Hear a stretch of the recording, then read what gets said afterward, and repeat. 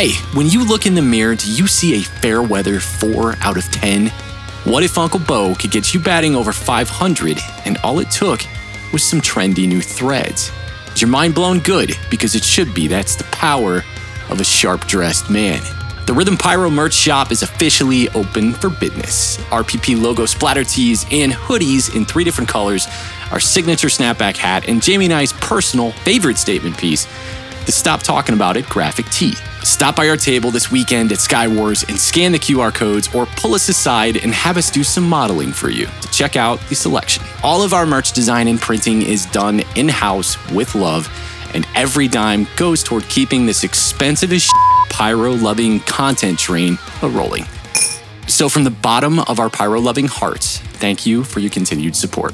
Head over to bozie8823.com/Rhythm Pyro. That's BOZIE8823.com/Rhythm Pyro and color yourself trendy, because you're going to look so fly that you're going to have to tell all the ladies to stop talking about it.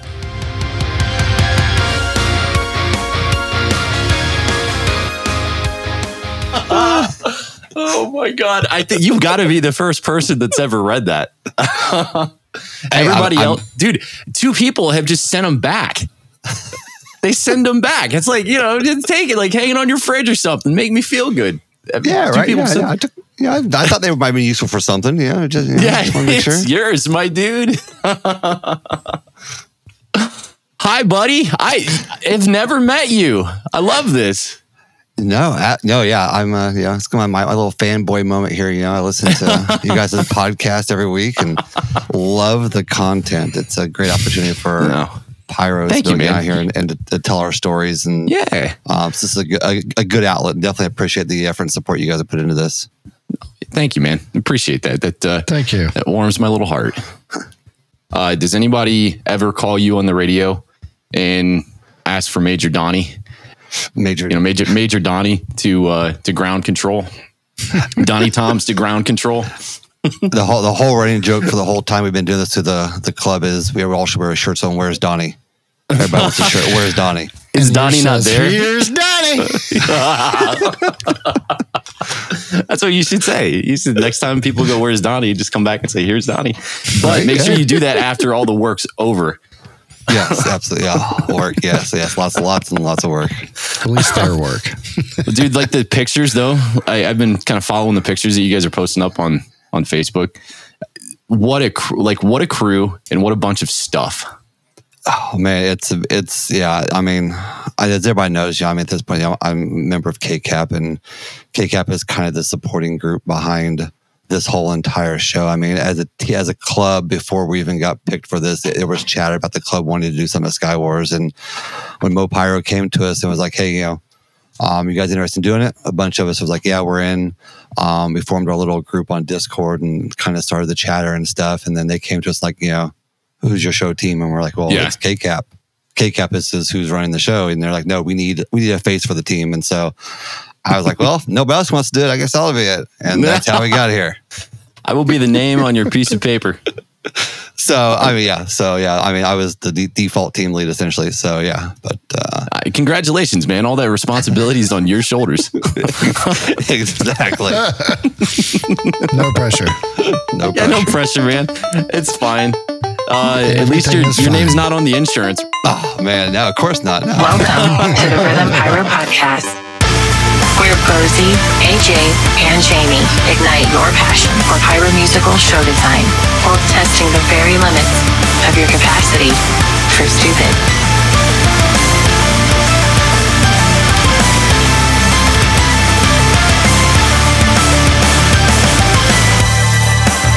The way that Mo Pyro manages the entire event, I can't remember exactly from the year that I shot there.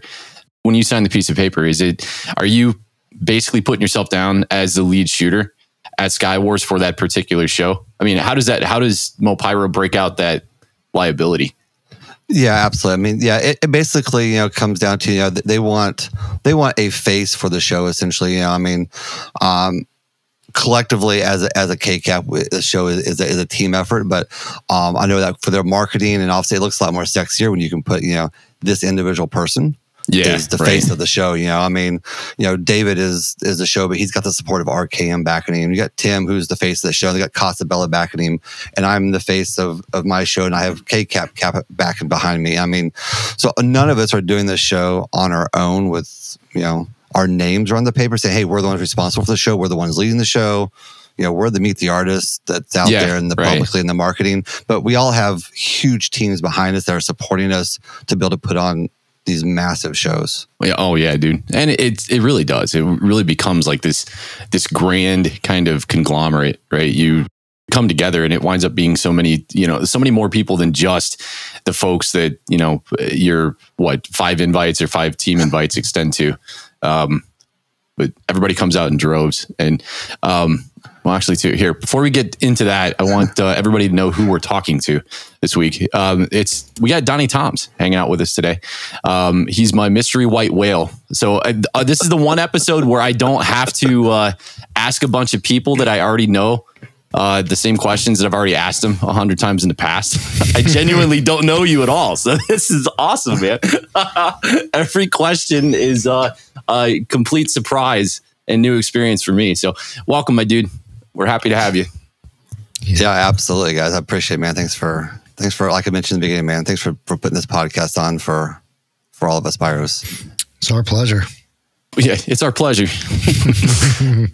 You know what? Let's start with because I know basically nothing about you. How'd you get into pyro? How'd you find fireworks? So I grew up here in the Midwest in Missouri. So I grew up as a kid. And around here, fireworks was the holiday you looked forward to every year. I mean, for me, it was bigger than Christmas time and opening presents. It was the 4th of July. That was the year when me and all of our family and extended family, we all got together. Like almost like a family reunion, essentially. Barbecue, you're grilling, you're shooting fireworks, you're having a great time, and that was just part of life. Like all of my brothers and my friends, we have friends over. We'd be doing a lot of stuff you probably shouldn't be doing. Obviously, as teenage kids, you're blowing some stuff up. You're doing some crazy stuff that you look back like, man, that could have gone really, really bad. And especially when you learn, when you learn all the right ways to do stuff, you're like, oh boy.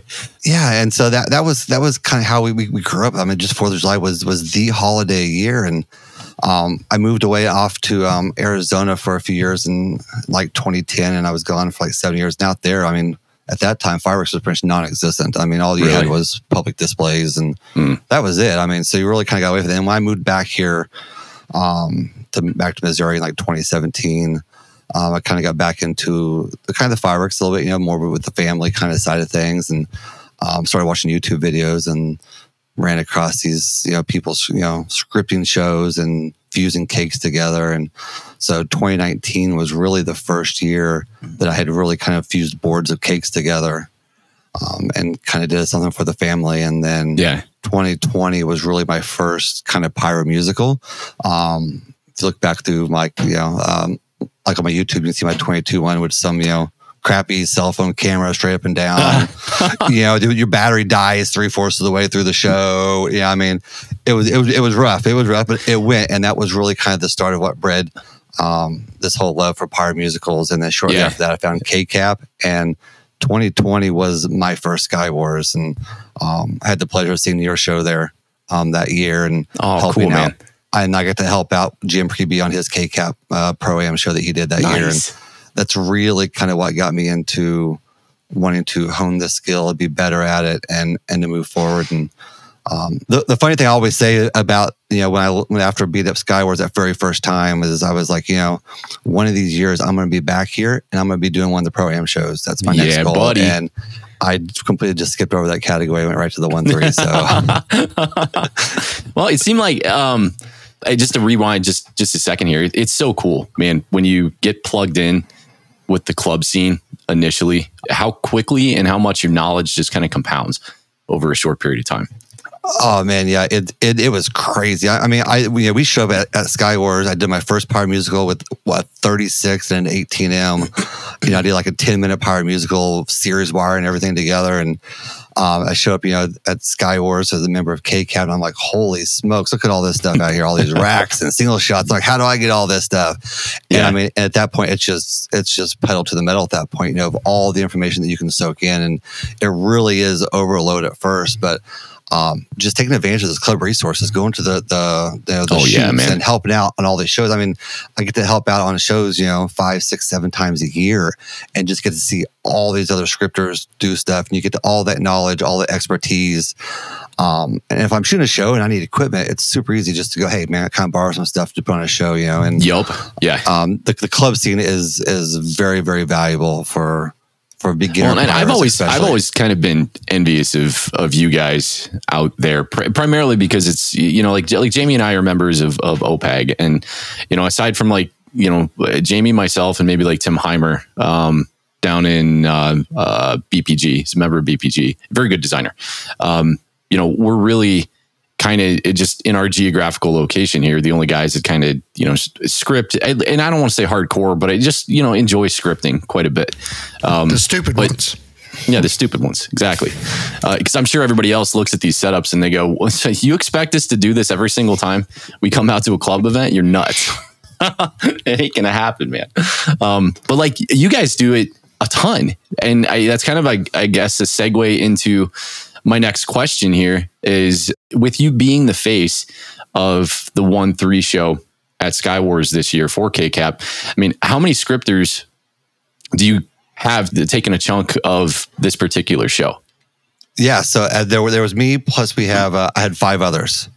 Oh my gosh, that's awesome, dude! A total of 6 of us, and so we spent obviously the beginning of it. The hardest time is just trying to drill down your soundtrack, and when you've got 6 different people, everybody has different music tastes, music styles, scripting styles. Everybody has their own opinions on what kind of music they like, and in an event like this, we were all settled that we have to have some type of theme. We can't just toss together a bunch of random music.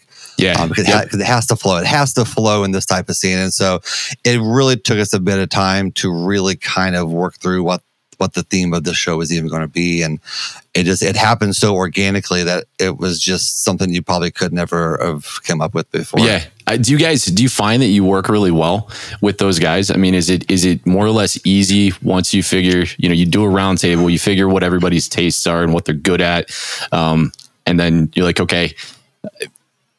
One, how do you decide on that theme? Because I know that there's plenty of designers listening to this that are probably in that same boat, right? Whether they're part of a club scene or, they have to coordinate with just other designers because you like you said, pooling resources and kind of, throwing a bunch of hats into one ring, but you do want to try your best not to make it this big hodgepodge of stuff. So how'd you guys tackle that?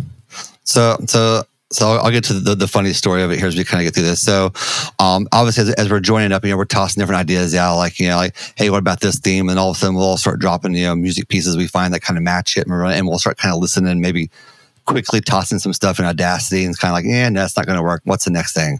And we kind of go through the list, and at this point we were probably a month in. I mean, we found out that we were getting on one of these. It was like late January, early February. By the time we got to our February shoot, we still hadn't come up with a theme yet for the club. And so we're at the shoot site, and one of our club members, his daughter, is there, and she's playing music on our PA system throughout the day. And we keep hearing a lot of the same music repeated over and over during the day. And I looked at one of the guys on the team, I'm like, you know what? That would be a great theme. And he was like, I'm totally down with that. Nice. And so as the day went on, she kept playing these same types of music and stuff like that. And so most of our team was there that day. I was like, hey, what do you guys think about this? And they're like, we're in. Perfect. That's cool, man. And it just all came together so organically at a club shoot. Teenage girl playing music on the PA systems the other day led to us coming up with a theme that I think is going to surprise people and is going to blow a lot of people away. Hey, you guys soloed under a lucky star, man, because it's like the collaboration is, Jamie and I have a collaboration coming up for Octoblast, and we collaborate with Tim. We do? Yeah, exactly. Right. Right. Our script is due this weekend and we haven't even started yet. It's Monday. But finding ours it's Halloween themed, right? So it's somewhat, you're in the ballpark, right? But for something like what you guys had to do, it's not that, right? Because you're not only fishing for something that's cohesive and makes sense, but you're fishing for, something that's going to be appealing, right? But it's also got to resonate with all the other designers that have a hand in it too, because all it takes is seemingly that one person go, I'm not feeling it. And then, you're kind of back at square one. No, exactly. Yeah. And then that's where you're in that challenge of obviously having multiple scripters to do a show is, you have to be able to find that music that, that you just feel when you script to it. I mean, you have to feel like you're into that music. We can't just be like, hey, here's a theme I picked out. Here's all the music I picked out. Hey, you want to hop in and script something? Yeah. Because they're not just going to feel it. They're not going to have that passion to put their heart into it. And it's just not going to look as good, And so, obviously I'd seen shows previously by everybody on the team. So I had a really good feel for kind of what I was getting into when I pulled all these guys together, and who I was working with, and some of them I hadn't collabed really with before, and others have had a lot close relationship and stuff with like that. So it was a good opportunity to kind of bring a group of us together, and as we kind of went along, I mean, everything just kind of meshed together really well. It's beautiful, man. Travis Kramer told me to tell you that his back hurts because you had him loading racks in the back of the semi all weekend. There might have been a late night Saturday night loading racks. I mean, that could have happened. And around a Skywars show, wow, unfathomable. Unfathomable, right? Yeah, loading racks. How long have you guys kind of been, I guess, on site? I guess first off, where do you guys typically congregate? Do you guys have a kind of a haunt or hangout that you guys go to make? Because like with all of the gear and all of the stuff that you have to logistically figure out, you have to have a decent sized space somewhere. Unfortunately, a lot of us don't have a lot of space for that. So a lot of our prep parties that we're doing is at one of our club members' house, the president, Tom Engel. Cool. Everything's at his house, all of our prep parties. He also stores most of our club racks and stuff there. But nice. One of our other club members who's actually on my team, Jacob Summers, he does a lot of shoots and stuff down like Oklahoma and Arkansas. And he actually had access to a semi-trailer that the club used in 2019 that says KCAP on the side of it. Oh, that's cool, dude. And so he got that semi delivered up here to the Kansas City area for us. And so we actually have really good friends with the wedding venue up here that actually has some land. And so they let us put the semi out there on their property so that we can have a place to kind of keep it. And then we can shuttle stuff back and forth and get it loaded and all that kind of stuff. So write that down, Jamie. It's a lot of collection. Yeah. That's awesome that you have somebody that has some place to do all of that prep work, but kind of has like a rhyme and reason to the storage and just the logistical workflow of getting through everything that you need to get through in that setup. So when you guys finished up your scripting, scripting's done, right? Oh yeah. I mean, our scripting was done a couple months ago. We were pretty much done. I mean, we spent the last 6 weeks leading up to PGI, kind of fine tuning and kind of doing a review of the script as a whole. Because each individual person kind of scripted their own segments. I scripted probably half the show and then gave the other half to everybody else, and then they would send them to me. I would combine them all into the one finale file. And surprisingly, with everybody scripting, you would watch a show and you would think only one person scripted it. It blends together seamlessly. That's awesome, man. That's really cool. Can you see the different personalities of the designers in the different segments? Absolutely. 100%. You can go through it and, somebody who has seen the shows of the different people, you can definitely see their personality is in their segment. People from the club will be able to watch it and they'll see and they'll be able to kind of pick out probably who did what segments. Even at the show this size and with the people in the club, we've managed to keep our theme, our music, a few things completely secret from the club altogether and really just internal within our team. So 95% of KCAP has no idea what they're getting into. All they know is we're putting it on a big ass show. Oh, that's cool, man. You guys are cagey, huh? Absolutely. Everything is top secret. I went back and I watched some of your previous shows. Because, I genuinely, I was like, dude, I think I watched the first show I ever watched of yours was your 2022, 4th of July. Yeah. Pirate Musical. And I thought that was really cool because I got a soft spot in my heart. Jamie does too for, the integration of DMX into these shows. So I thought that was really cool how you kind of structured that track. Also, that was the one that you ended. Did you end that with the national anthem too? Yes. Yeah. Ended up with the national anthem. Yeah. Yeah. I thought that was unique as well. I can't tell you the last time I saw a show that ended with the national anthem, but it had like an intro and a body that just, it was just other stuff. It was really cool how it was laid out. Yeah, absolutely. Yeah. And the ending of the national anthem, I actually picked that up from another club member who does shows as well. And he does that a lot in his shows. He ends with the national anthem. And I thought that was kind of a good touch to kind of end that show in 2022 with the national anthem. Yeah. I do want to say after last week's episode with you guys talking about me a lot, I got like 6 more YouTube views than the last week. So I definitely appreciate the 6 views. So those were all did anybody did anybody call you soundboard? Yeah, and so my goal is after this episode airs, maybe I can get 7 more views. Maybe hey, there you go. You get it, man. Extra view. But that was. We'll get you some, dude. What's crazy on your shoot sites? Like I look at your site and I see the same issue that a lot of designers tend to fall into. Like you see a lot of guys enter the space and they're like, check out my backyard pyro musical, and it's a very, very tight space, right? They're constrained, laterally, and they don't have a ton of room to kind of really spread out. It seemed like your 2022 show, it seemed like it had a little more room than I think one of like the other ones. I don't know if it was like 2023, that one that was in like Mexico, Missouri. But it just like the 2022 show seemed just a little wider than the other ones. But I mean, for the most part, do you typically find that you're kind of constrained laterally when you go into a design? Yeah, I mean, I think a lot of us, especially hobbyists, are usually constrained.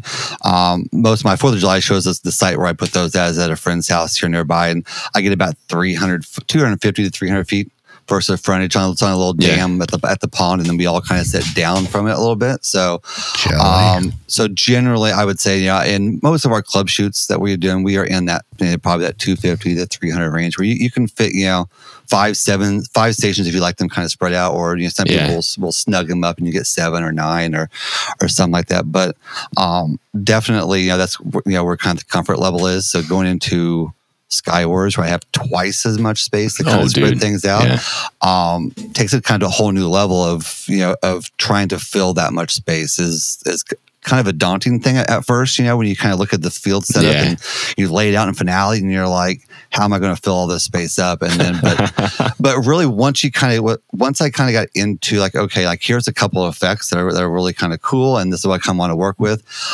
You kind of can build on that. And I mean, really quickly I was able to pick it up and I think put some effects in it that really kind of fills the whole entire space. And do you find the more space you have, the more your budget kind of gets eaten up quicker? Budget. I don't even want to talk about budget. Perfect.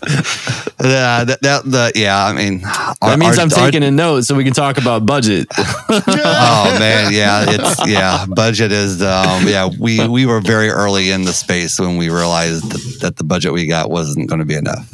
Yeah. Just out of curiosity, if you don't mind me asking, you don't have to answer this if you don't want to, but like, typically with the 1-3 shows, what budget do they give you guys? I think somebody told me this an episode or 2 ago. I can't remember it genuinely. I mean, I don't know if it's top secret or not, but I don't think it is. We were given 20,000. Oh, okay. All right. How quickly into the design process did you guys realize you're like, oh, okay, this ain't gonna be enough? Yeah, I made the mistake of putting a team together who all like single shots and are very single shot happy. And so you quickly eat through things very, very quickly. Cues, money. Hear that, Jamie? This is our crowd, man. Yes, I mean, we were within a month in, and we already knew that we were going to be doing things that were going to well exceed our budget. And so, luckily, one of our team members, him and his family, gave a large donation on top of our budget. Other team members have put in additional funds and purchased product and secured 1.3 and 1.4 Pro for us, and basically donated to the shoot. The club, some club members have donated product to us. The club itself purchased our match for the show. So we've gotten a lot of stuff in there to help with the overrun. But yeah, we blew the budget out of the water within the first probably 6 weeks. Well, it's better to find out early. Did you wind up having to break out, sub segments of that budget to the rest of the designers and say, okay, here's how we're gonna pie chart this thing out. Like you've got this slice, we've got this slice. I mean, is that? I mean, we pretty much from the very, very beginning was willing to essentially cover whatever it cost, and nobody at all in the team was restricted to a limit of budget or cues. Most people who scripted had probably anywhere from a minute and a half up to 3 minutes segments. Cool. So they were all fairly manageable. I mean, I covered about, like I mentioned earlier, I covered about half the show, just me, but everybody was pretty much given pretty much whatever they wanted. About halfway through our scripting, we switched out a team member and actually added in a new team member. And I was like, here's your segments for you. He's like, what's my cue count? And I'm like, you don't have a cue count, just whatever you want to script, and we'll figure it out. Very cool. And so then that's always been the thing, like, do it how you want to do it, and we'll figure out the financial reasons or the donations or what we got to do to cover what your creativity is going to be. And so, then that just goes back to having the help of all the resources of the people on the team. Yeah, totally. Do you guys shoot with Cobra? Yes, we do shoot with Cobra. Yes, and we are shooting a lot of Cobra. I bet, man. From the looks of those pictures, it's like, I hope you got a healthy stockpile. Yeah, our KCAP is very much kind of pro Cobra. We have 3 people in the club that have probably 3/4 of my show covered with their modules. That's awesome, dude. And we're talking like 70 to 80 modules from each person. That's awesome. Wow. So we have that covered. And so, I mean, I do know that this, is one of the largest shows that's ever been shot on Cobra. When the Q count is no longer super secret, then I can't wait to find out what it is. I mean, if you want to guess, I can give you an over under. Oh, wonderful. I love these games. Let's see. The current Cobra maximum is what? Is it 3,500 events? It's 3,600 cues per remote. Okay. Oh, okay. Yeah, never mind. So per remote. Okay, I'm going to go with a nice. Jamie, guess. How many remotes? 5 remotes. I got a round number. Jamie, go first. 400. I'm going to say 4,000. We are somewhere in between those two numbers. Wow, ooh, baby. Wow. So I was at PGI, and I'd helped with the Spirit 76 and the drone show a little bit. I was helping Dan set up there, and I was talking to Scott Smith was there from Cobra was there, and we were talking, and he's like, and I asked him, hey, you're going to be at Sky Wars this year? And he's like, yeah. He's like, there's some team there that's shooting a show with this many cues, and he was like, I'm coming to see it, and I'm like, that's my show. And he was like, that's your show. He was like, whoa. He was like, so we're talking about how we're going to do it. He's like, so you're taking the time code and you're going to split it into 2 remotes and all that kind of stuff. I'm like, yeah, we're using 2 remotes, splitting the time code, have the audio box on there. And he was like, all right, well, good luck with that. And call me if you need me. Right. Yeah. And he told me that at that time that as far as they're concerned, as they're aware of, our show will be the largest show ever shot with Cobra. That's beautiful, dude. So that's awesome. No, that's awesome. Congratulations, first and foremost. It's challenging, man. Splitting up the scripts. It's a different animal. It's a different workflow. I had to do it in 2020, and it was an odd workflow to tackle. Having just learned SMPTE like the week before Sky Wars. Yeah. I mean, I've been working. Had some conversations with with Cobra support with Zach and Brandon of their support, and that's how Scott found out. Because I've been talking with them about how to do it, and then Drew over at Finale kind of walked me through how to split the scripts in Finale and stuff like that. And so, the resources of Finale and Cobra have really kind of helped kind of ease some of the stress because we went into this knowing that our limit was 3,600 cues and we were 3/4 of the way scripted, and we were already like 3,500. And I'm like, we're not going to make 36. We're going to blow through 36. And so 4,000 is like, okay, maybe we'll get around 4,000. We blew through 4,000 pretty fast, and I'm like, oh boy, here we go. And so, So, kudos to you guys for like backing off of the things that you believe might constrain you, right? For the sake of creativity, right? Because like the tools can do it, like regardless of how you get to that point, you get to the point and, the system's completely capable of splitting it up, and, you can run umpteen, billions of queues on, umpteen thousands of remotes just tied together via SMPTE. But like, it's just cool when you just flat out say, you know what? No, we're not going to put up with any constraints. We want to be as creative as we can. And, this is how you achieve that. Yeah, absolutely. And we come from a club that's full of, prime scripters. I mean, like the people in this club and on this team, I mean, you can see their YouTube videos all over the place of all their shows. And, you can't put people like that into a box and be like, okay, this is only what you're allowed. Right. I know, man. You guys are hot shit out there. Oh. So we wanted to make sure that everybody had the opportunity to put. We wanted to make sure everybody had the opportunity to put in their best possible script and creativity. So, do you want to throw a shout out to your teammates, the other scripters? I mean, obviously, yeah. I mean, so you mentioned Travis's name already. So Travis obviously is one of the scripters on our team. Another one is Justin Fletcher. We just call him Fletcher, and he gets all the crap all the time because he was one of the last ones to finish his segment. I have Jacob Summers. He's the one that's from Oklahoma and Arkansas. He does a lot of city shows and stuff down there, and Pirate Musicals, does some amazing stuff. I have Richie Bryson, member of KCAP. He's been around the area, and he does lots of shows for KCAP. And then I have what I believe is probably the youngest scripter to ever script for Sky Wars, I would imagine. I have the kid prodigy, Zach Hubrex. He's the Fro? 18. The Fro? The Fro? Man! It's my main man, the Fro! Yes. He love got Zach. He's my video buddy. A segment. So he was our late addition. So we had another scripter. Damn. We had another scripter that had to back out. And so I added Zach, and I'm like, hey, you want to be a part of the team? And he was like, sure. Hey, Donnie, you have chosen wisely, buddy, because Zach has really come into his own. I was so damn impressed with his work this past summer. He had a couple of shows that he sent. He sent me I think it was a finale sim early on of, I think it was the Greta Von Fleet show that he did. Yeah. Okay. Yeah. And he said, and I saw that the finale sim. I'm like, oh, this is good. This is good. And then he shot the show, and I think that was the one that might have been was that the one that was a little smoked out? Yeah, I think, it's when I was a little bit smoked out. Dude, I mean, just watching that, I was like, I remember sitting in the car, like I was on a sales call for work and sitting in like an Olive Garden parking lot or something, watching it on my phone. I was ear to ear smiles the entire time. I'm like, I am so damn proud of this dude, because it's like, he's gone from, scripting stuff. Like he just completely changed his style, and it for the better. His work before was good, but like, it's just insane how quickly his design style matured.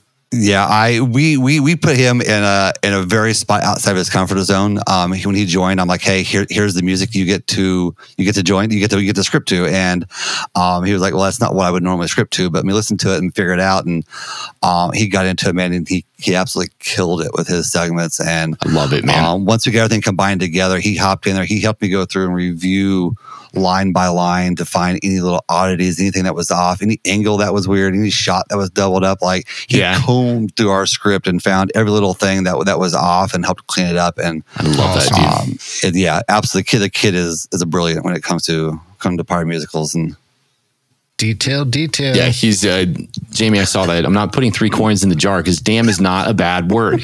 4. Drawing the line, man. that beggars another cool question, though. So, how do you guys? Because obviously, a show's got to have flow, right? And then I'm sure when you're getting a lot of these scripts back, you're looking at the scripts and you're like, okay, how does this particular segment fit into the grand scheme of things? Did you guys have to do any major edits to the soundtrack, or did you have to tell certain designers to like pump the brakes in spots or maybe change this because the flow didn't seem right? Like how do you manage that piece of it? I mean, I think surprisingly for us, the flow turned out really, really well. I had the master file out there, and I worked out of the master at all times. Yeah. And I had the song in the middle, and I had then the ending, and so I let everybody kind of work around what I had done, and so that gave them some ideas on the people who were before me, and then kind of in between my segments on how to kind of fit in and kind of mesh with what I had done. And everybody else just kind of scripted theirs, and everything kind of blended together and it meshed. And we really didn't have to do any broad scale of making adjustments or something like that. Yeah. I mean, the biggest thing is you just want to be cognizant of knowing that you don't want to smoke out the person after you with putting up too much stuff. And so there was a little bit of there was a little bit of that, of maybe toning it down just a little bit in your scripting style, because you didn't want to completely smoke out the guy who was coming after you. Especially if it was that type of song where you needed kind of some special effects or something like that. Right. But that was really the only major concern for us, was just wanting to try to avoid completely smoking out the person that was coming after you. Well, I mean, your soundtrack kind of dictates to a lot of your flow, I would imagine. I mean, I guess you guys probably laid the soundtrack out to you create a flow baseline, right? But I mean, like when those guys script their tunes, did they have an idea of the entire cohesiveness of the track? Did they get the opportunity to listen to that, or did they just they had their song and then they scripted to their song, and then you guys kind of I guess worried about that macro flow later? Yeah, I mean, we had the entire soundtrack in finale, so they could kind of listen to the entire soundtrack, and then they knew that their segment started at this time and it ended at this time, and so for them to kind of their segment was they had their song essentially to kind of script to, and so that was pretty much and then just making sure that the very tight endings and stuff blended together just right, so there wasn't a whole lot of overlap. Yeah, that's special, man. It sounds like you have a really good thing going with all of these guys, because collaboration efforts in scripting, I mean, it's so easy to it's so easy to fall into your niche as a designer, but then usually when you have so many creative minds in one space, it is hard to make a track that's cohesive. It's hard to put up an entire show. It's cohesive. Yeah, I mean, it absolutely was. I mean, I was worried from the beginning about trying to, obviously blend it all together and what it was going to look like, and was it going to blend and look like a single person scripted the show, because that was ultimately our goal. We didn't want to go out there and make it look like we had 6 different people scripting the show. The show had to look like one person scripted it, and ultimately it for whatever reason, we got lucky and it just all came together, where once we blended all the pieces into the single VDL visual, I mean, it all just came together cohesively, as it looks like one single person scripted the entire show. And then you have those elements of each individual person that if you know how they script, you'll be able to pick out what their segment was. The creative aspects of this stuff. And I know a lot of people, will tune into the podcast and they hope to get the tangible stuff and the workflow stuff. But this month being Sky Wars month, it is really special to kind of dive into the things that we see with the mind's eye, right? Because the design aspect of the show and the creative aspect of the show, I think that's one of the hardest parts to articulate to people in the grand scheme of things, because it's like you figure that stuff out as you go as a designer, and you kind of just learn the tips of the trade, and you learn the tools, and you learn your workflows and your process. That's stuff that can be taught, but like the creative stuff is really, really hard to articulate and kind of talk about, because it's so subjective. It is, yeah. And I mean, when you look out there, I mean, across YouTube and videos, and you can watch videos from many different designers and artists, and you can see each person has their own style and their own tempo and their own way they do things. I mean, it's easy to go out and like, I'm going to copy this, I'm going to copy this, I'm going to copy this, I'm going to copy this, I'm going to put it into a finale to a show, and you're going to get something that's going to look okay. But what really takes that show from an average and okay show is having that just innate ability to have that artistry and that that visual in your head of what you want it to look like and be able to make it look like that is just something that's, you just can't really teach that to somebody. Yeah. What's your favorite part about incorporating DMX into your shows? The workload? The workload. I like having, I like single shots so much. I'd like to do, 75% more of them with blinking lights. Yeah, that 4th of July show in 22 was absolutely horrendous. The amount of work. I mean, we spent the entire day before prepping all the 1-4, and literally I spent an entire day setting up DMX. And at that point in time, I was like, this is the last time I'm doing like a full-blown DMX type of personal show, because it's the workload. The work is it's ridiculous. It's a timeline though. It is a time suck of setup. Yes, and it is. Dots everywhere. I like the use of flame machines and stuff like that. And we had originally, when we were going to do Sky Wars, is we were going to have DMX. We had plans to do flame machines. We had some moving head lights we had acquired that we were going to toss out there.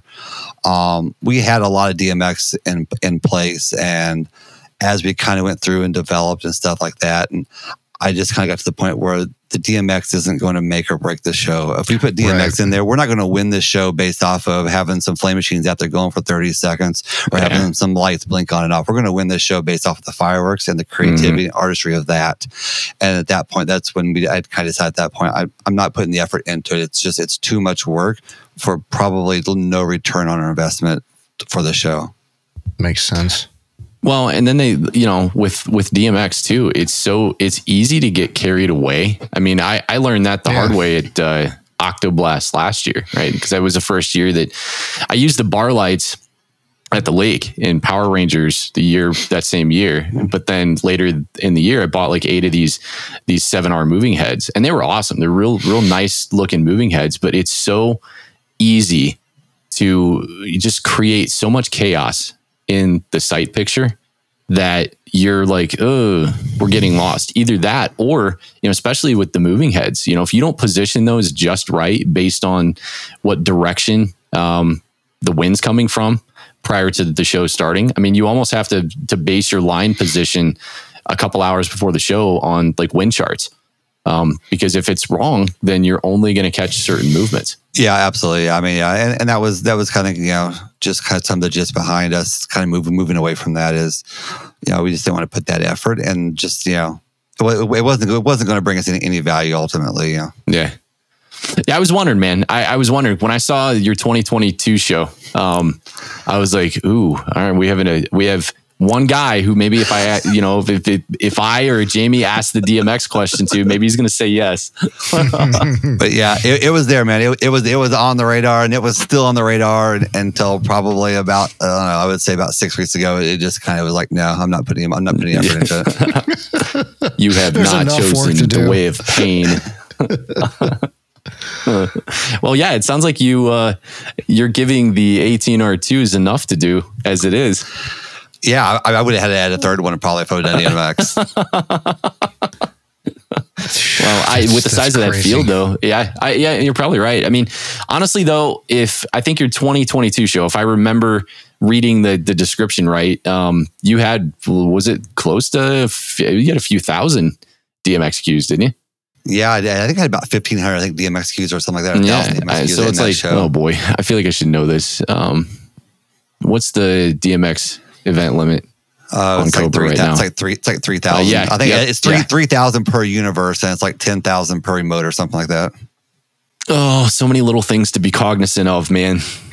So I don't blame you, I guess, on a field that size, because it'd be easy to say, you know what? Oh, let's just go ape shit. Yeah, that timeline would be insane too. Yeah, and when your audience is so far back too, if you're trying to do like par lights or something up close, they're not going to see it in the very back. No, yeah. Well, not only that too. Like we talked about this with, I think it was David. What you guys did what Dan did, and what the Verge. It was Verge Arrow, right? At Correct. Or not Sky Wars, PGI with the Terminator head. Like that was the perfect implementation of special effects and fireworks. I thought it was so good. Yeah, that was incredible. Yeah, Dan had sent us the ones that were helping him out. He had sent us the simulation from finale of it, and it's awesome, man. I was like, this is going to be crazy. And then we got there and seen it live. You're like, holy crap! Like this is a whole nother level of incorporating drones into a fireworks show. And he had tried to do something similar to that last year after Sky Wars at the NFA here in Kansas City. Really? And they had an issue with getting the drones off the ground for that show, and so this was kind of his makeup from that show and kind of his redemption, and it turned out absolutely phenomenal at PGI. Yeah. Well, if I remember correctly, he was one when DMX first came out. I think didn't they run out when they were the main show at Sky Wars that year? I think they ran out like all those speaker stands with the par lights on them. But you're right; they just don't have the effect that you wish they had. You almost need really, really, really impressive gear to pull something like that off. Yeah, I think that was the finale. I think that was their show in 21 where he had those wooden towers and he had like three lights on each tower, and he had them stretched across the front and stuff like that. And that was kind of something I had in my mind too, of like creating some type of effect like that as well when I was going into the Sky Wars shows. Like, that was kind of that large of a scale of lights is what it would take to make it any sort of an impressiveness at a show. But, for sure. You would need so many of them to create like some really big, cool array, because like it was kind of underwhelming, when he first rolled that out. But really, the first person through the wall that kind of plays around with that stuff's always going to get bloody. Right. Oh, yeah, absolutely. Absolutely. You live and learn. And the dude, pretty much like he kind of took that knowledge based on what you see, and he wound up doing the ordeal with the drones at PGI that just, that was awesome. Oh my gosh, it was so cool. I listened to Sam's podcast. Last week?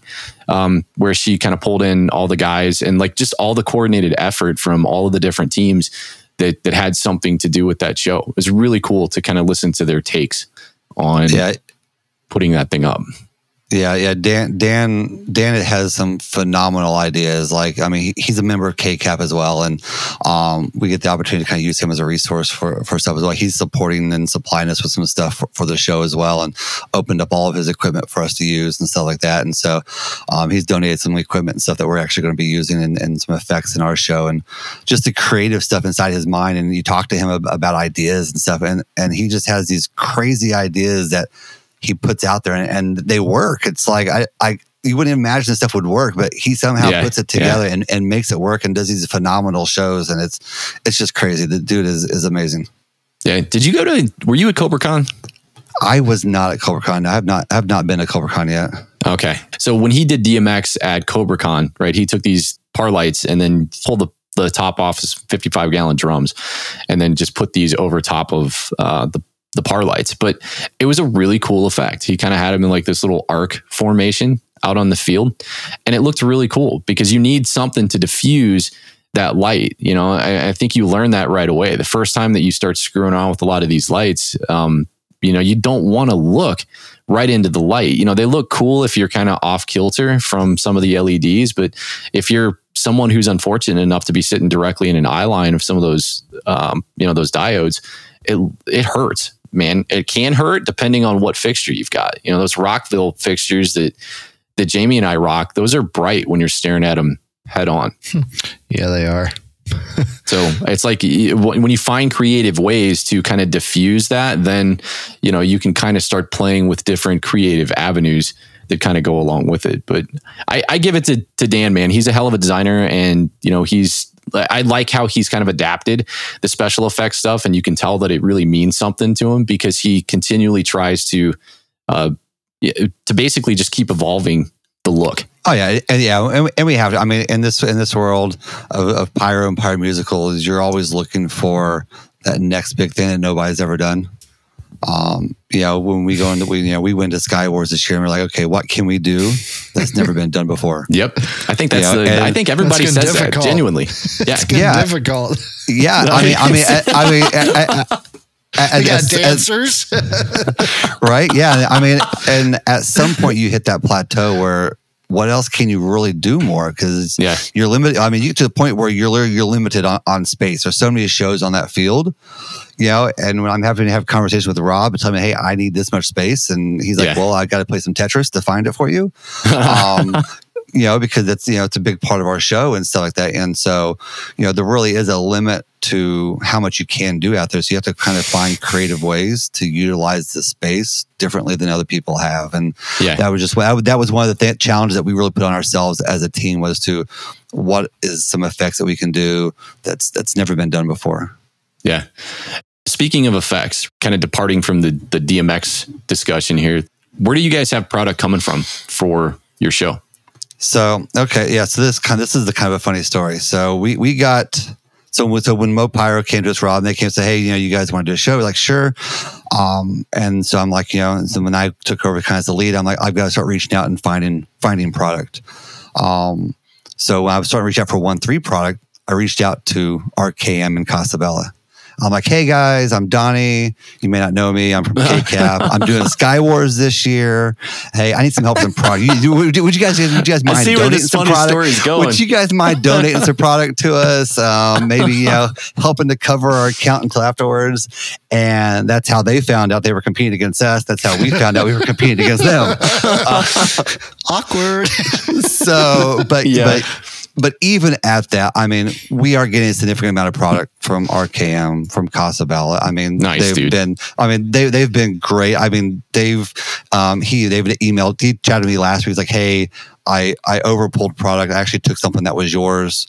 When we get to the site, I'll give you the product back. And I switched out with something else. So, I mean, and they were worried about getting my product there on time. They went ahead and packed it onto David's truck. So David will be bringing my product from RKM for me. Nice. Casabella. We're getting a lot of stuff we're getting some nice stuff from Wayne's World, as far as 1-3. And then, as far as 1-4 Pro, I think the go-to in the market is Marcus at Fireworks Forever. Yeah. That dude is absolutely phenomenal. I was trying to stay on some shipping, and he was like, I'll swing by after PGI. He's like, I'm coming to PGI. I'll just load in the back of the truck and bring it to you. And, he dropped it off at our Airbnb, for us, and literally just hand delivered it there. We've gotten some stuff from American Wholesale. Labeling party. Right. Yeah. Oh, that's so much fun, labeling. Marcus, you want to stay? But yeah, that's really been most of our biggest supporters, and that, I mean, for us, we only have so many connections when it comes to 1-3, kind of, some people here in the Midwest like that, and just so happened to be the people we were competing against. So I know they watch the product I have on hold. David will be like, hey, you got some pretty good products on hold, So I mean, I know he's been eyeballing what we're putting up. So, but hey, it's cool. It's cool. It's all in how you use it, right? That's right. It's all in how you use it. You can play a mind game with them. You just order a bunch of fake products. Just order it and don't use it. Yeah. I have to order a bunch of fake products and just put in a magazine afterwards. Yeah. That or order here, you can have this back. We got something else. When he gets there, then just start sending up those Japanese shells, David's going to be like, where the hell was that? I thought we couldn't use 12-inch. We had that in inventory? Oh, that's great. Dude, I love how you guys are all competing against one another, and it does not in any way, shape, or form prevent all of you from helping each other. I love that about the community. Yeah, it does. And I mean, if they were short product, they would give it to me before they would use it. It's just the way the pirate community is you help each other out, whether you're competing against each other or not. You're going to help out the other guy just as much as you. So I mean, it's been a wonderful experience. Really, my first time kind of diving into the 1-3 relationships with these people and building these connections. And it's been a great experience. Was this your first time designing with 1-3? Yes. That's awesome, dude. You guys do enough shows, I guess, and you have enough knowledge kicking around between all of the minds in KCAP that I'm sure when it comes to, testing and, different assortment lift times and things like that, everybody's probably got it. Or is it safe to say that everybody's got it? I mean, that's a bit of, obviously being in the club, I get to go on, we have, 4 or 5 shows at least a year that I get to go and work with 1-3 on setting up, stuff like that, seeing it, watching it. So I've had a lot of hands-on experience out there using it and seeing it and kind of understanding it, but actually, scripting a ginormous show with 1-3. This was kind of the first time around that. But that's where coming in and having the multiple scripters on your team that have had that experience in the past. Yeah. That when we're starting to figure out, what's lift time should be and stuff like that, and the pirate community has a lot of information out there documented as well, and stuff like that. So there's a lot of resources out there to help with the learning curve. But yeah, this was definitely my first dive into any large scale 1-3 designing. Boy, you were drinking from the fire hose. Oh, I mean, yeah. Yeah, right. Did you? Right. I mean, so how much experience did you had with Finale prior to this? I mean, when you started back in 2020? I mean, did you dive right in with Finale, or was it 2019 or 2020? You did your first. Yeah, first Pirate Musical was 2020. I used Cobra Show Creator in 20, and in 21 I used Cobra Show Creator, and then in 22. Spirit of 76 had their Mo Pyro KCAP competition that they have every year. And I was on the KCAP team that year. And so I went ahead and downloaded Finale at that point and kind of used it to help with that show. And that was my first kind of diving into Finale. So I've only been using Finale for about a year and a half now. Yeah, so you're a pro. Oh yeah, absolutely. Yeah, fully. Yeah, all the everything. But we had the Fro kid. He did a lot of visuals. He did a ton of visuals for us, by the way. So nice. He knows how to do that. I challenged him and I sent him one. I'm like, hey, I need you to recreate this, and he spent like 3 hours and got it almost completely figured out. But I love it, dude.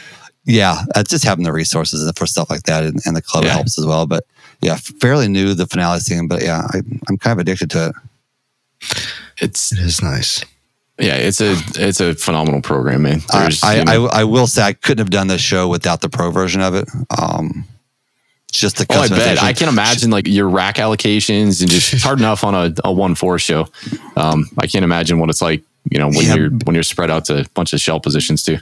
Being able to customize stuff and create custom labeling reports and reports and stuff like that just makes the prep work so much easier. As difficult as it already is to label and product and making sure everything's in the right spot, being able to create some custom labels so you can make sure things are in the right places based off a label color helps a lot. Yeah. It'd be really cool if all the teams got how many labels they printed, how many single shots they had, how many racks they were using.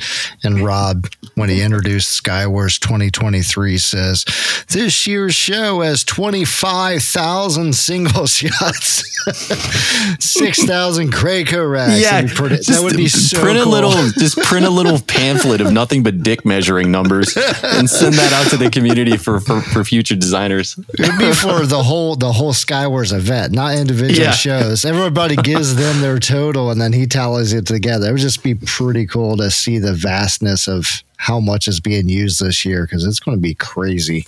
Oh yeah, I mean, just based off of some stuff I've heard, I mean, the Q count on the field this year is pretty insane. It's insane. The racks, the single shots, you guys are going to. I don't know how there's going to be any room.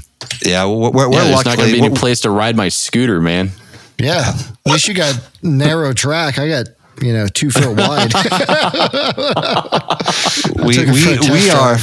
we are luckily enough. We've got an engineer guy in the club who likes to build things, and so he's built probably over half the racks or single shot racks that we're using in the show, and some slice racks and stuff like that. Oh, that's cool. So you guys are pretty custom.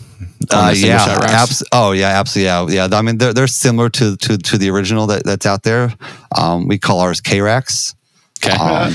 Is it like a Krakow configuration, or is it? Oh, okay. Yeah. Same configurations. They're a little bit lighter.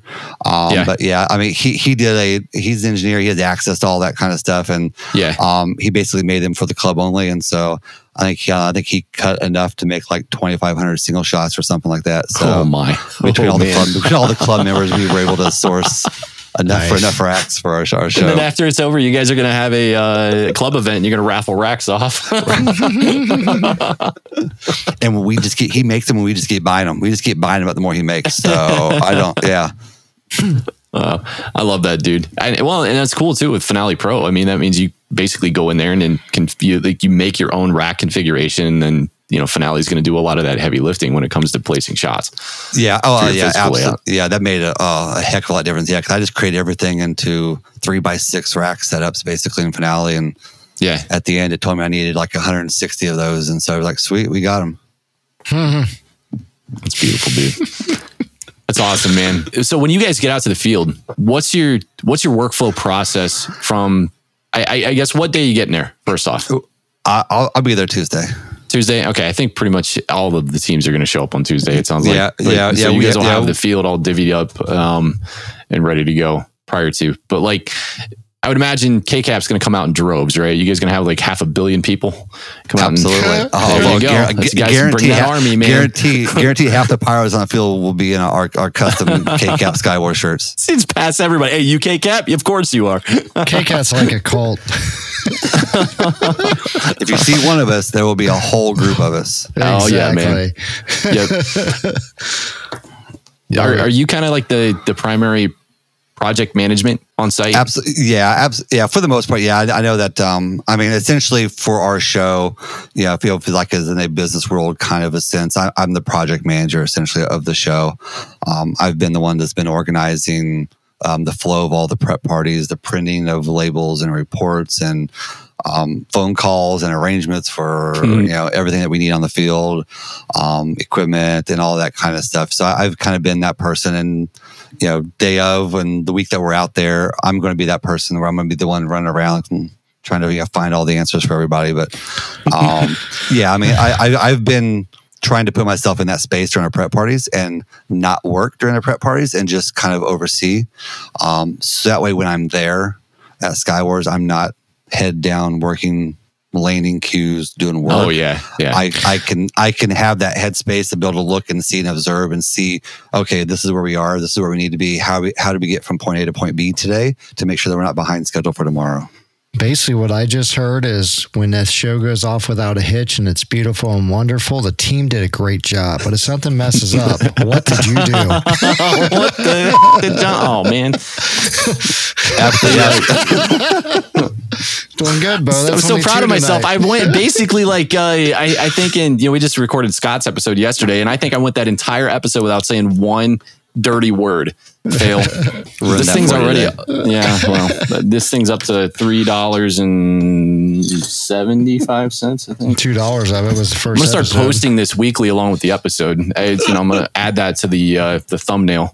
It's just gonna have a dollar amount, and everybody's gonna know what it means. Bumper sticker. Do you give out jobs? I mean, do you have like section leads or group leads where, like guys, you'll have people assigned to shell positions. You'll have people assigned to single shots. How do you handle that? Yeah, we're hoping we get there on Tuesday. We get to start landing, 1-3 and get all that done. Hopefully, Wednesday, Thursday. So our plan would be to have most of the people, obviously, at that point doing the 1-3 type stuff. That way, Friday, Saturday, you kind of hit the 1-4. But basically, each person on our show who's had a scripting part of it, who's on the team, the core people of it, we'll kind of give them areas that they're going to be in charge of as the person to kind of supervise, the 1-3 areas, supervise, studying angles and verifying angles in all of our single shot racks, making sure that, everything is turned and facing the correct direction on the field, stuff like that. So, we will have some divvied up responsibilities where each member is kind of overseeing some certain areas. And then the other 999 million KCAPers will do all the busy work for us. It's just have like you should just buy an old school bus or something, just paint a bunch of flowers on it and KCAP stuff. And have a semi. That's I guess that is way cooler. We will be easily identifiable on the field because we all will have the same color and shirt on, so we will look alike. Love it. Yeah, it sounds to me like that. I mean, that's logical. It sounds logical, right? The guys with intimate knowledge of the script, kind of have that insight into, to bridge the gap between design and especially if the rest of the team isn't necessarily familiar with the show, putting those people in charge of, like section leads or different spots on the field. That sounds like the right thing to do. Obviously it sounds like the right thing to do, and it's your proper project management process. But once you get out there and things start to go haywire, is that how it's really going to be? Who knows? I mean, we hope so. I mean, we hope you get out there and everything goes peachy. And Saturday, we're sitting back in lawn chairs, having a couple drinks, just watching everybody else work. Yeah. I mean, that's the ultimate goal, obviously. But, once you get out in the field, we all know Sky Wars is a whole nother monster once you get out there and how you can handle that pressure once you get there. That'll dictate, how your week goes and how your Saturday goes. Right. Yeah. Project management is such a huge part of, the overall experience. It's crazy how many different, intimate little pieces of knowledge that you have to have through the entire process. Like you have to be a jack of all trades from beginning to end to get this stuff off the ground. But the beauty of doing this stuff as a club unit, right? I mean, you guys all have a lot of the same cadences, right? You have a lot of the same processes and workflows because that's kind of what's, that's what's encouraged and taught in that club scene. So like it really does help, right? There's a lot of, preface knowledge that comes into it before you ever go out there, right? Because everybody has a basic general knowledge of how to do simple tasks. And then you're to a point where it's just like, okay, well, if I'm bored, then I'm probably not doing it right. And I just need to go ask Donnie what the hell I need to do next. Yeah, absolutely. Yeah, absolutely. And that's the advantage of the club. I mean, you get to work with all these people at all these club shoots all the time, so you know how they operate. You know how people work. We have our own within the club. Internal safety processes on how to handle yourself around 1-3 and 1-4, and being safe and being cautious and plugging stuff in and double checking and all that kind of stuff. And I put in as much as I could additional steps and measures into prep to help ensure that things are as accurately as possible when we get out there. Everything we did is double labeled. We labeled the product, labeled the matches, labeled the product, labeled the matches. They all hate me for that because that was a lot of work and it was painful. Yeah. But on the field when we're plugging stuff in, you don't have to trace the wire back to the shot that's already landed. You just look and boom, you plug it in. And so on the field, so we wanted to make all of the pain points and all that painful work happen in a controlled setting at prep parties on the weekends. So we're on the field, we're not having to do that in the nick of time and, crunch through some of that stuff. And so doing that prep work ahead of time has really helped. And everybody within the club, knows how to land product. I mean, that kind of stuff. It's that really helps. You don't have a lot of new people out there for the first time saying, hey, I want to help you set up your show and all this kind of stuff. They've never done it before. Where if you're a member of KCAP, you've been to shoots, you know how we do it, how it's done right, and you know what the expectations are. You gotta know what you're doing to get your KCAP card. Absolutely. Do you, just out of curiosity, all of your gear, like firing system, kind of pours in over the course of the week, I'm sure, right? Well, you said actually the vast majority of it comes from 3 guys in the club. So if that's the case, what kind of configurations are you using? Like what mod configurations do you have? You guys using just like, is it a mix of 18s, multi-channel mods? Are you guys slatted? Are you onboard, quick plugs? How'd you divvy that up and break it out? Because it's always different. And I always find this cool. It's different with every designer. Yeah, we have all the above. So we have everything from 18M36 to 72s to 36s with slats, 72s with slats. We have regular and we have quick plug. And so when you have a club this size, obviously everybody has their own mods that they use for personal shows and they're all configured differently. Yeah. Cool. So luckily, like you mentioned, I got a majority of them from 3 individuals. I knew what I was getting. Literally the day after Sky Wars, I was driving after PGI. I drove home from PGI 9 hours, turned around the next day, drove another 2.5 hours to a guy's house to pick up 60 mods and 30 Craigcos, to go back home so we could start prepping and stuff. But I'm kind of an IT type of guy, and data, and so I've got spreadsheets everywhere. There you go. So basically, I just had a breakdown of this are the types of mods I have available to my use. Here's how many channels I needed every position. And so you just kind of go through and you just have to kind of mathematically feel like, we want as few 72s on the field as we can because it's a lot of Q counts in one position. Yeah. So you just try to kind of work through the 18Ms first, your 36s. We kept all of our regular plug mods out on the 1-3 line. Just felt like that was an easier choice to do for the speaker wire stuff. And then all the 1-4s is quick plug modules. Beautiful. Because that's where the bulk of your work is. And so you want to make sure that's fast and easy to land as quickly as you can get through, because that stuff will eat up time. Yeah. Yeah. Well, it's nice too. Just like, especially with the Craig Coke configurations, it's nice to just have that in like one local piece, and then, taking that and then dropping it and in position and kind of going. It looked like you guys had a lot of those stacked up. I think I saw some pictures of a couple pallets worth of Craig Coke racks. That was almost one lane on that pallet. Almost one lane. Almost one lane. So here's a question to the Culver guys. So when you have a 36M Craig Coke rack, do you split it 18 left and right, or 18 front and back? I do left and right. Yeah, left and right usually. I do front and back. Do you? That's okay. Cool. That's cool. Walk me through that. I'd like to learn something here. I don't know. I don't know why I do it, but that's just the way I do it. And obviously for this show, when I designed the show, I set it up as all my racks were 3x6 configurations. Yeah. So in a 36, there was a front and back. So do are you slatted, or do you work off of the module when you set those up? They will. I mean, personally, I use slats. That way, it's super easy. Yeah. I can toss one slat on there, and I'm good. Well, that's what I figured too. When you said front and back, my next question was, are you like, once you land that, say your back section of the rack, is that more or less, you're out of the way behind the rack, right? Like you land that slat and then, affix it on the back of the rack, and then do the same thing with the front.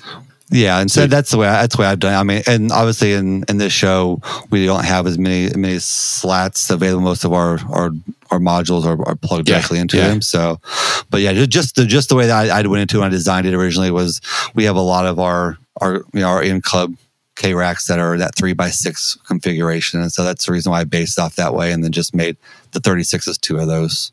That's really cool, man. That's interesting. Like AJ and Jamie taught me something this past year with the splitting of the racks. And then, when Jameson kind of took it a step further with the whole, each chamber basically just gets its own hard cue. But it was cool in implementation, because it really does, especially if you use, 3-foot match, those 3-foot quick plugs on the racks, like you're limited. It's very easy to throw your back leftmost chamber, you throw a shot in there, and if it's addressed poorly or incorrectly, then it's very easy to get stretched out, and then you kind of create a big rat's nest for yourself. Yeah, today's word. Mm-hmm. and I've, like I said, I've listened to a lot of these podcasts, and that was something that I had actually learned from one of your podcasts, was basically hard cueing your tubes and the K racks. And so every one of my racks, the top left cue is 1, and it goes 1, 2, 3, and then it goes back to 4, 5, 6. And so I love that, dude. That's cool. So that when we were dropping product that we had labeled, if it was Q1, it was in tube 1 on every single rack. Yep. You mean and Q2, and that way there's no confusion on where that shot goes. If it's Q4, it goes into chamber number 4 on that rack, and they go in order. And so I figured that out. Listen to the show that somebody else on your show, you guys are going to get done the exact same thing. That's amazing. I wish I was rooting around for a celebratory like soundbite here, but I have none. So I'm going to add that to my list. We taught somebody something. Actually, I do have this one. I don't know if that's the best I got. That's the best I got. Oh, God. That's a good one, though. It is. Donnie, did you play video games at all when you were younger? Yeah, absolutely. I grew up on Do you know Nintendo. that soundbite? Yeah, absolutely. Yeah, I grew up on all the video games, man. Nintendo, the Zeldas, the Game Boys, all that kind of stuff. Love it. Well, when you do get some downtime, we'll have lots to talk about. We can talk about video games someday. Video games and fireworks. We're just going to be the best of friends, man. You're probably one of the few that can say you learned something from this podcast. Again, I think that's, I don't know, I guess people take different things out of something like this. And, this is, to me, is what you guys do is an educational kind of thing, as well as obviously entertainment as well. But, I think just listening to each individual person and how they design stuff, how they script stuff, you can gain a level of knowledge from somebody else. I think from almost every one of your episodes, there's probably something in there that I have picked up on that I will use, and down the road at some point in time. This entire thing, once you see past the satire, it's meant to be educational, but at the same time, so often on like the Facebook groups and things like that, like the information is plentiful, but it's coming from a fire hose. So it's really cool. I think in this format, in this setting, to be able to sit down with other designers and people that do this stuff differently, because we all do the same things, right? We all do the same things, but we all might do them 11 different ways. And I genuinely believe that everything is application based. Depending on what you do when you get out on the field and your site and your setup and your crew and your logistical capabilities, that's where you're going to pull something, right? You'll pull something that may work better for you than it works for somebody else. And I think this is what this is meant to do, right? This is never going to be like a closed book format, clicky kind of ordeal. This is always going to be it's really cool to learn what other people do to put their shows up, because I genuinely, but like, you're the first person I think I've ever met that does the front and the back of the rack. And now, like, thinking about it, I'm like, there's utility in that. It's a different way of configuring and setting up the rack, but I can see the utility in it. Yeah, and absolutely. And obviously, I get why people do the left and right, because left you can go all of your angles one way, right side all your angles go the other way. Yeah. Yep. I think in a more personal type basis, if I'm using a lot of 36 shot racks, I would probably do a left and right kind of version of it. It just happened to be that this was the configuration that we were using for the show, and that's why we did the front and back side of it. I personally do it for that, but also the 3-meter match, that halfway of the rack works out very nice versus front to back. You're coming from the long corners on both directions, especially if you got the angles. So I do it to keep my matches down to 3 meters too. So, or 3 feet. 3-footers. Yeah. Yeah. Same difference. Metric. Stop talking about it. And silly, just by the way, silly Americans. all of our match that we got in our latest batches, we've been testing to make sure. Test. Good for you. We've been testing. What'd you do? I hope that when Zach was done with his script, you didn't like, hey, he's a rookie. Here, buddy, a little knot here. Check this out. You make sure you look at every one of them. No. We've see been something weird. Keep a sharp eye. I still don't know. I mean, looking at matches, like pulling some of these back and looking at them, I mean, I guess I'm savvy enough to be able to tell you if I see like cracked lacquer or something like that, or, like the lead wires, maybe, like shunted below the bottom of the compound. But like, I still don't know what to look for when I'm looking at those things. Yeah, I mean, everything out of our most recent batch that we just got about a month ago. I mean, everything that we've shot from that has worked fine. Perfect. I know some other batches that we had. I personally had some failure in some where they would ignite, but didn't like the product. Yeah. Well, I don't know, man. It sounds like that. Bad batches happen. Period. Just it is what it is. I think that's the nature. That's always going to be the nature of the beast, especially, anything that's manufactured by hand. Yeah. I know they cut wires and things like that with machines, but I believe the solder joints that are on all of those are man-made solder joints. So, let's see here. Donnie Toms to ground control. What other scoops do you guys want? Let's see. Well, I don't know. So, if you haven't told the rest of KCAP what to expect in your show, I don't have any reason to believe you're going to tell me. The secret is going to be out. I mean, every time me and David talk, I always just tell him something just to make him feel like I'm giving him some information. So you should do. You know what you should do is just change your product list completely here tomorrow. Chain might just call her. Hey, I need to switch out my 1.3. Yeah. Do you have any drone swarm in your show? Nice. You probably wouldn't, because David has it all. If you're not familiar with what that product is, I didn't know either. People were like, "Hey, just watch the 4x4." Yeah, watch. So he's using all those in his show. So I need to look up. I don't know. I don't know if they're in there. If I were to take a guess, they would be. It's kind of a staple in some of his other designs, and he hoards them like a madman. So I would assume they're in there. I got my own. I don't know that for a fact. I'm just giving we do have a little open in our show, that little something that David will like with our RKM. Yeah, nice. You gonna spell something? No, David, and then a word. Give him a razor.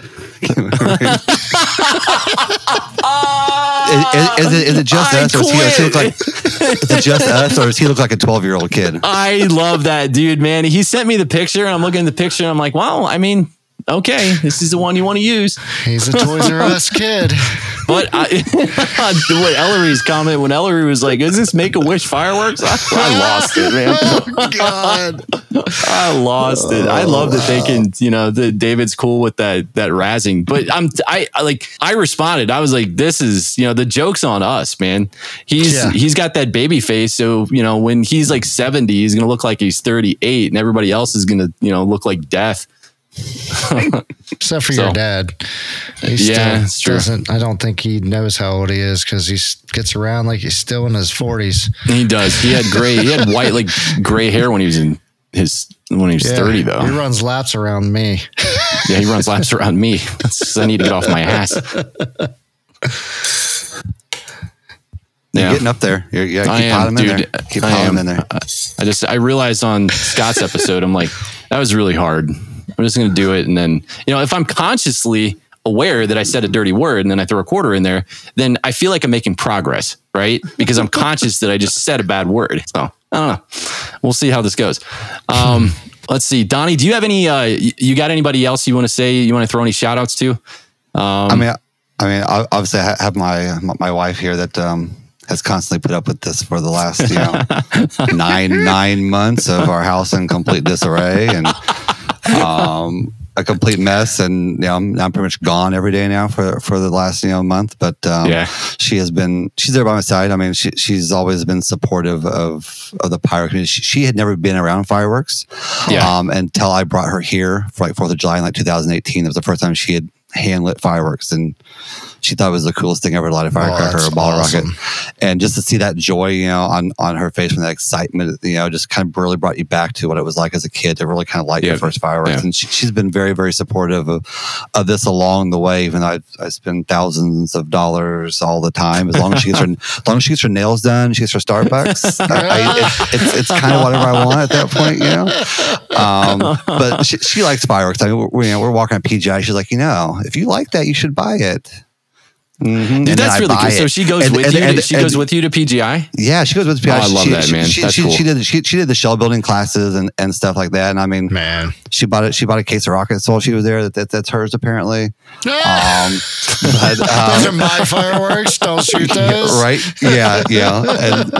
And I'll buy. She'll be like, hey, if you like that, go ahead and buy it. And I'll buy it. And then she'll be like, hey, you told me to buy it. She's like, you bought it. But no, she's been great, very supportive along this entire process, and awesome. She'll be happy when this is over and she gets her house back and gets her husband back and she gets back to somewhat normal life. Full man, right? And but she's been the biggest supporter in all this. I mean, obviously, all the KCAP has been huge in supporting us along the way. Yeah. Come at the prep parties with me every weekend from 11 o'clock in the morning until past dark. Getting stuff set up and prepped, and the show team and everybody involved. I mean, this has just been a monstrous task, for a club to put something on like this with just the resources of the club, and it's been phenomenal. This is a home stretch, man. This is where that the sense of family and camaraderie comes from in the club scene is moments like these. It's got to take a lot of load off of your shoulders too, having that much support. That's awesome. It does. I mean, yeah, it definitely knows, that, knowing that there's all the people supporting and helping and willing to just jump in and help out if, just a moment's notice, is definitely takes a lot of that stress off. But ultimately, being, the kind of the lead on this and being my show is, those nerves are obviously still there. I'm running around here, we're leaving in a week to go down there, and I'm like, okay, I've got to get all this stuff done still, and this has to be done still. And and just trying to stress to make sure that, because the more we get done here, the less we have to worry about there. And so, just trying to make sure that, I know I'm going to walk out this door and take off, and I'm going to forget something and be like, well, we're just going to be without that, But it's stressful going into it, but just all the support from everybody around us. Well, that's awesome. Good for you guys, man. I absolutely cannot wait to see the show. I'm super excited for every show that goes up this year. I am super happy to have finally met you. This is really fun, man. This has been cool. No, yeah, absolutely, man. This is great. It's been awesome to be able to actually chat with you guys, and I've seen some shows and stuff like that, and probably seen you guys out in the field walking around at Sky Wars and on all that kind of stuff. But I've been able to sit down and chat with you guys and build some more relationships and some more connections in this pyro world is fantastic. Heck yeah, man. This show's going to be this Sky Wars is going to be really special. Just getting to meet and talk to all the designers and then seeing their shows. It's going to personal level is going to be pretty awesome this year. So I can't wait. Yeah, our show does have something very, very large in it as well. If you haven't guys heard, maybe. What are we talking about? There it is. You might have seen those promos that the Sky Wars have been pounding really hard. Yes. And I think I saw, did you guys have pieces of whatever this really big thing is in pictures too? There might I might have seen a glimpse of it in a picture, but it was kind of hard to make out maybe what it was. Yeah. I do leave secrets in our club communication and our Discord channel. I have been all this entire time. I put out little communications in the thread. I leave them a little secret about what the theme is, and at the end, if they go back through, they could piece it all together. But you might have seen some promos out there on something very large coming. Okay, nice. All right. We're going to need Easter eggs for Octoblast Bow. Yeah, that's right. That fits right in. Right in with awesome. The theme. So really, I'm gonna deviate really quick because you said Discord. So I was talking to Curtis, and I think Curtis is a KCAP member. Yeah. He's the Crossfire tech guy. Okay.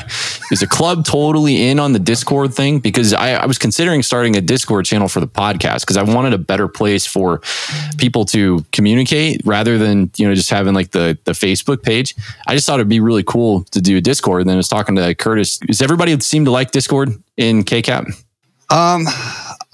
Most people. So KCAP was mostly just the website and the forum based, and the forum was always quiet. You get slow response time, and so this past January at our annual business meeting, Discord came up, and I had created a Discord server prior to that, just kind of holding it there in case we ever decided to go that route. And had the business meeting in January. People were like, well, let's give it a shot, see how it works, and it exploded. It has turned awesome, into an absolute monster of a project. So it can. There's pros and cons, obviously. Obviously, the pros with it is you get a lot more organic chatter between club members. You go from a forum base where you post something and nobody responds for a couple of days. Now you're posting something, you get a response in seconds.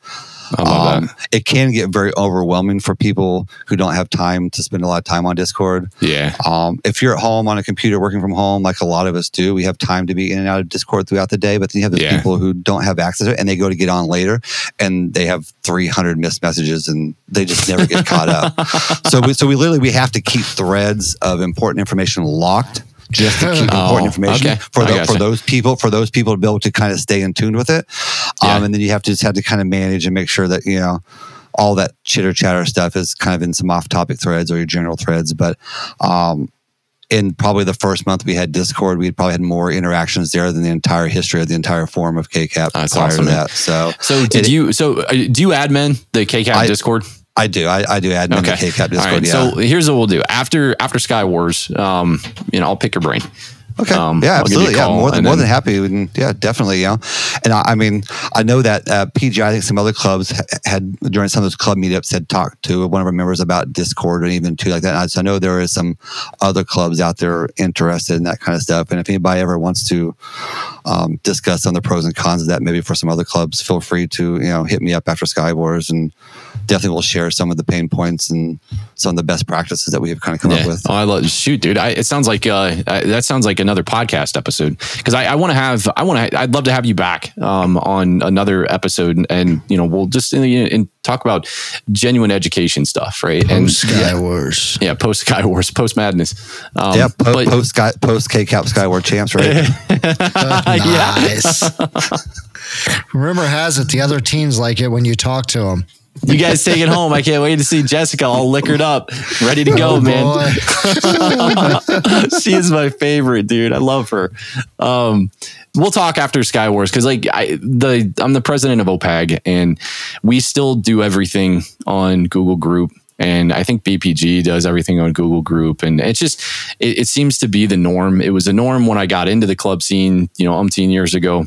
And it's just a really archaic way of communicating, and it's not easy to find communication. But I know Discord, especially for folks that aren't super technologically inclined, it's not the easiest platform to wrap your head around. It is. I mean, and that's where we did some trial and error.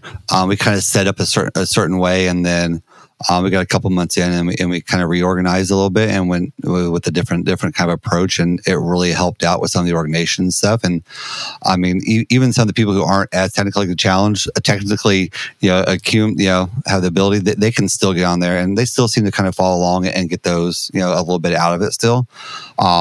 But yeah, I mean, one of the biggest things that we found out when we realized it was worth the value was right after we started up, we did a group buy. One of our members had got a pretty sweet group buy that expired in like 48 hours, and we managed to turn around and do a $12,000 order in like 24 hours. Nice, man. Just because of Discord, just because of that instantaneous information. Like the group buy was up, the orders were in, 24 hours later it closed, and we were placing like a $12,000 order.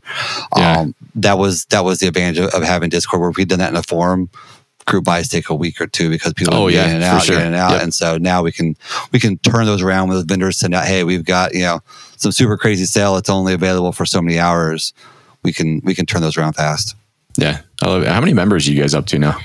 I think we are probably somewhere around about 80, 85, I think, paid members. And then with some family editions and stuff like that, we have close to, I think, about 100 members on our Discord.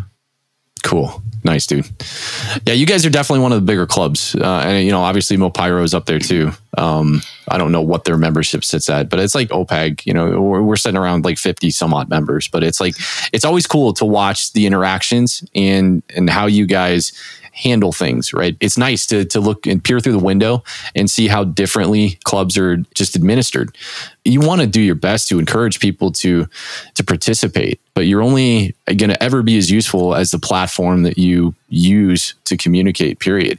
And it just gets really, really tough doing things over email and forums and, Google groups. It's just, it's a little archaic, man. And yeah, absolutely. Yeah. I mean, Discord opened a whole nother window for us, and it's been a great addition. I mean, it helps, to talk about club size. I mean, we're KCAP, Kansas City, Area Technicians, but we have members in like 7 different states. I mean, we've got members in like Nebraska and Iowa and Kansas and Missouri and Oklahoma and Arkansas. I mean, we have a whole entire region covered, and these people are driving 3, 4, 5, 6 hours to club events. How much they're passionate they are. Crazy, that's how man. passionate they are towards this. I mean, they really drive that far. Yeah, I mean, well, Zach, Hubricks, the Fro kid, they're in Oklahoma, and it's like a 7.5 hour drive for them. And they came up here. Oh my goodness, they came up here for one of the prep party weekends. They were up on, came up, spent Saturday, stayed the night, helped us out on Sunday, and then drove the 7 hours back home. I mean, man, I love that. We got a lot of members, in southern Missouri, like you mentioned, like Curtis. Like we have a lot of members down around Springfield, and they're like 3 hour drives for them, and they're coming up regularly every weekend for prep parties and club events and stuff like that. But we've got a pretty dedicated group of people spread out across a wide range. We're more regional than just Kansas City. Yeah, it's hard to get people to drive over an hour to get to something. You know, my dad and I were in Dayton. Jamie's down in Cincinnati. Jamie's one of the further ones away from OPEG. Usually operates out of Central Ohio, so we're I'm about an hour away. I think Jamie's a little more. But you know, you want everybody to feel like they're part of this thing. But it's like something is special when you've got people driving 6 and 7 hours to come to events. That's so cool. And especially if it's like, you know, they're doing this frequently throughout the season, you know, and if it's not just like coming in for a big event. Yeah, absolutely. Yeah. And I mean, that's what makes this club such a great club is just the dedication by everybody that's involved and the time they're willing to commit to help other people put on shows. Like, you know, just a regular club event where it might be 2-3 people on shows, you know, you'll get 40 people out there just to help set up for 3 shows and hang out and watch and enjoy the socialization, the camaraderie. I love it, dude. Donnie, thank you so much for your time. I wish you the best of luck in the 1-3 Pro segment. Please pass along that sentiment to the rest of the team. Yeah, absolutely, man. We appreciate you having me on here and enjoyed our time together tonight, and look forward to seeing you guys and everybody else at Sky Wars September 23rd. Donnie, stop talking about it. Here's Donnie.